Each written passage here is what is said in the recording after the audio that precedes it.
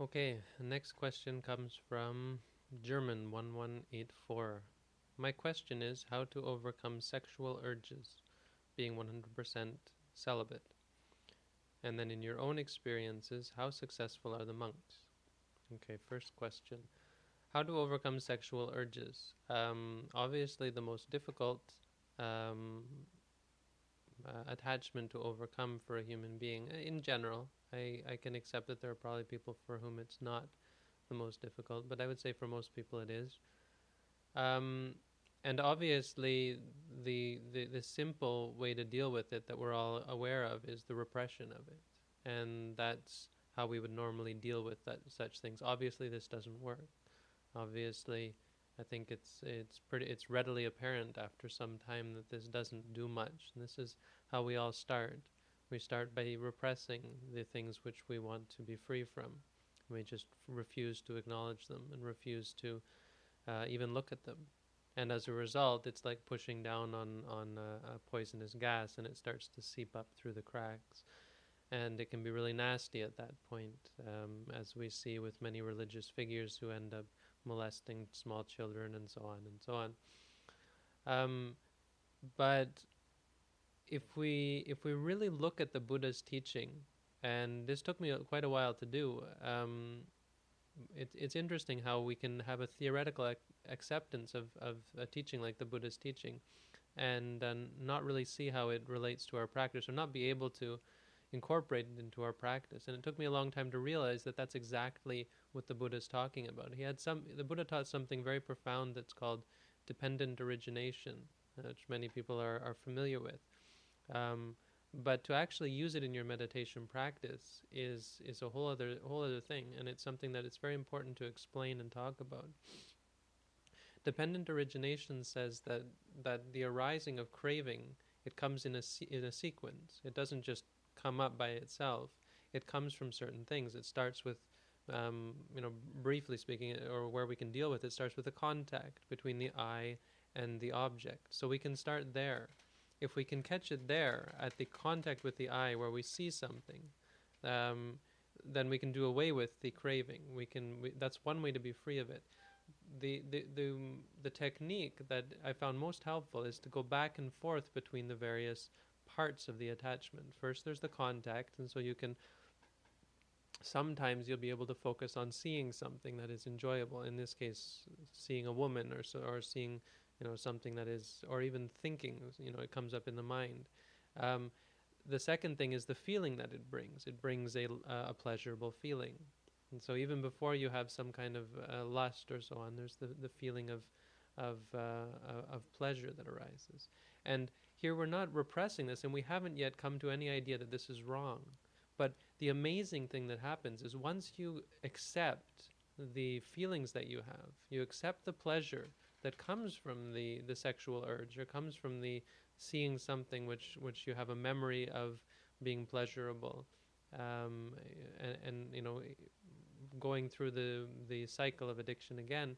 Once you accept that, it loses all of its power.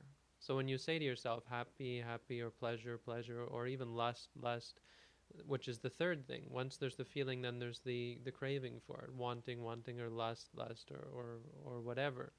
Once you go back and forth and accept these things, you're seeing, seeing, or thinking, thinking, and then you have the feeling, and then you have the liking of it, and you go back and forth, and you just watch them for what they are.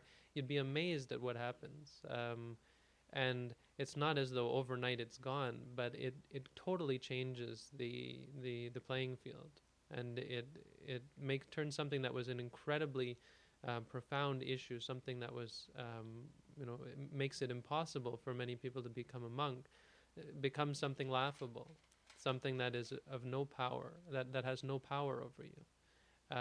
And that's really it with all of our addictions and all of our aversions as well. They only have power over us because we give them that power. Once we accept them for what they are and give them their audience and say, "What are you?" It turns out there's something very insignificant, or very simple at any rate. They are what they are, and they don't mean anything. They don't have any significance other than the reality of what they are. And as a result, you find the sexual urge disappears. That's, in brief, how you overcome the sexual urge. The other question, how successful are monks? Um, I'm not really supposed to be talking. I wouldn't really be able to comment on how successful monks are. I mean, obviously, if they're unsuccessful, they shouldn't be monks. Um, but it's important to understand that many monks nowadays might not practice meditation in to any great degree. They often become monks for the wrong reason, and also nowadays it's hard to get in touch with a good teacher. So often people have good intentions and become a monk, but because of non-interaction with a qualified teacher, they find themselves struggling for a long time, and they can often find themselves falling away from the monk's life. It's obvious that most people are not going to be able to get all the way to the end of the to reach nibbana in this life. But I would say, as far as being successful, unsuccessful, they're giving it a shot and they're working on it. And just like lay people who go to do meditation courses, they're able to keep it for a certain length of time. I would say it would be very wrong if a monk were unable to be celibate and yet stayed a monk. And I imagine, it's easy to see that sort of thing probably happens. But when they're unsuccessful and then they disrobe, I think this happens quite a bit. And in fact, it's always been the most scary thing. It's like you're out on the battlefield, and you got your gun in your hand, and everybody's dying around you. It's a scary thing because you think, am I going to be next? And that's sort of similar to being a monk. You see people disrobing all around you, and I certainly have seen that. And so it's obviously an incredibly challenging thing. This isn't we aren't pretending that this is something easy that we're doing, but I hope that some of what I've said helps both lay people and monks to find our way, to help us find our way to become free from this incredible attachment.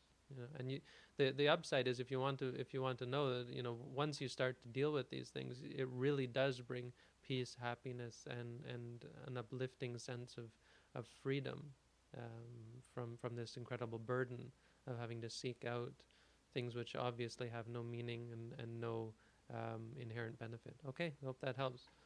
Thanks for the question.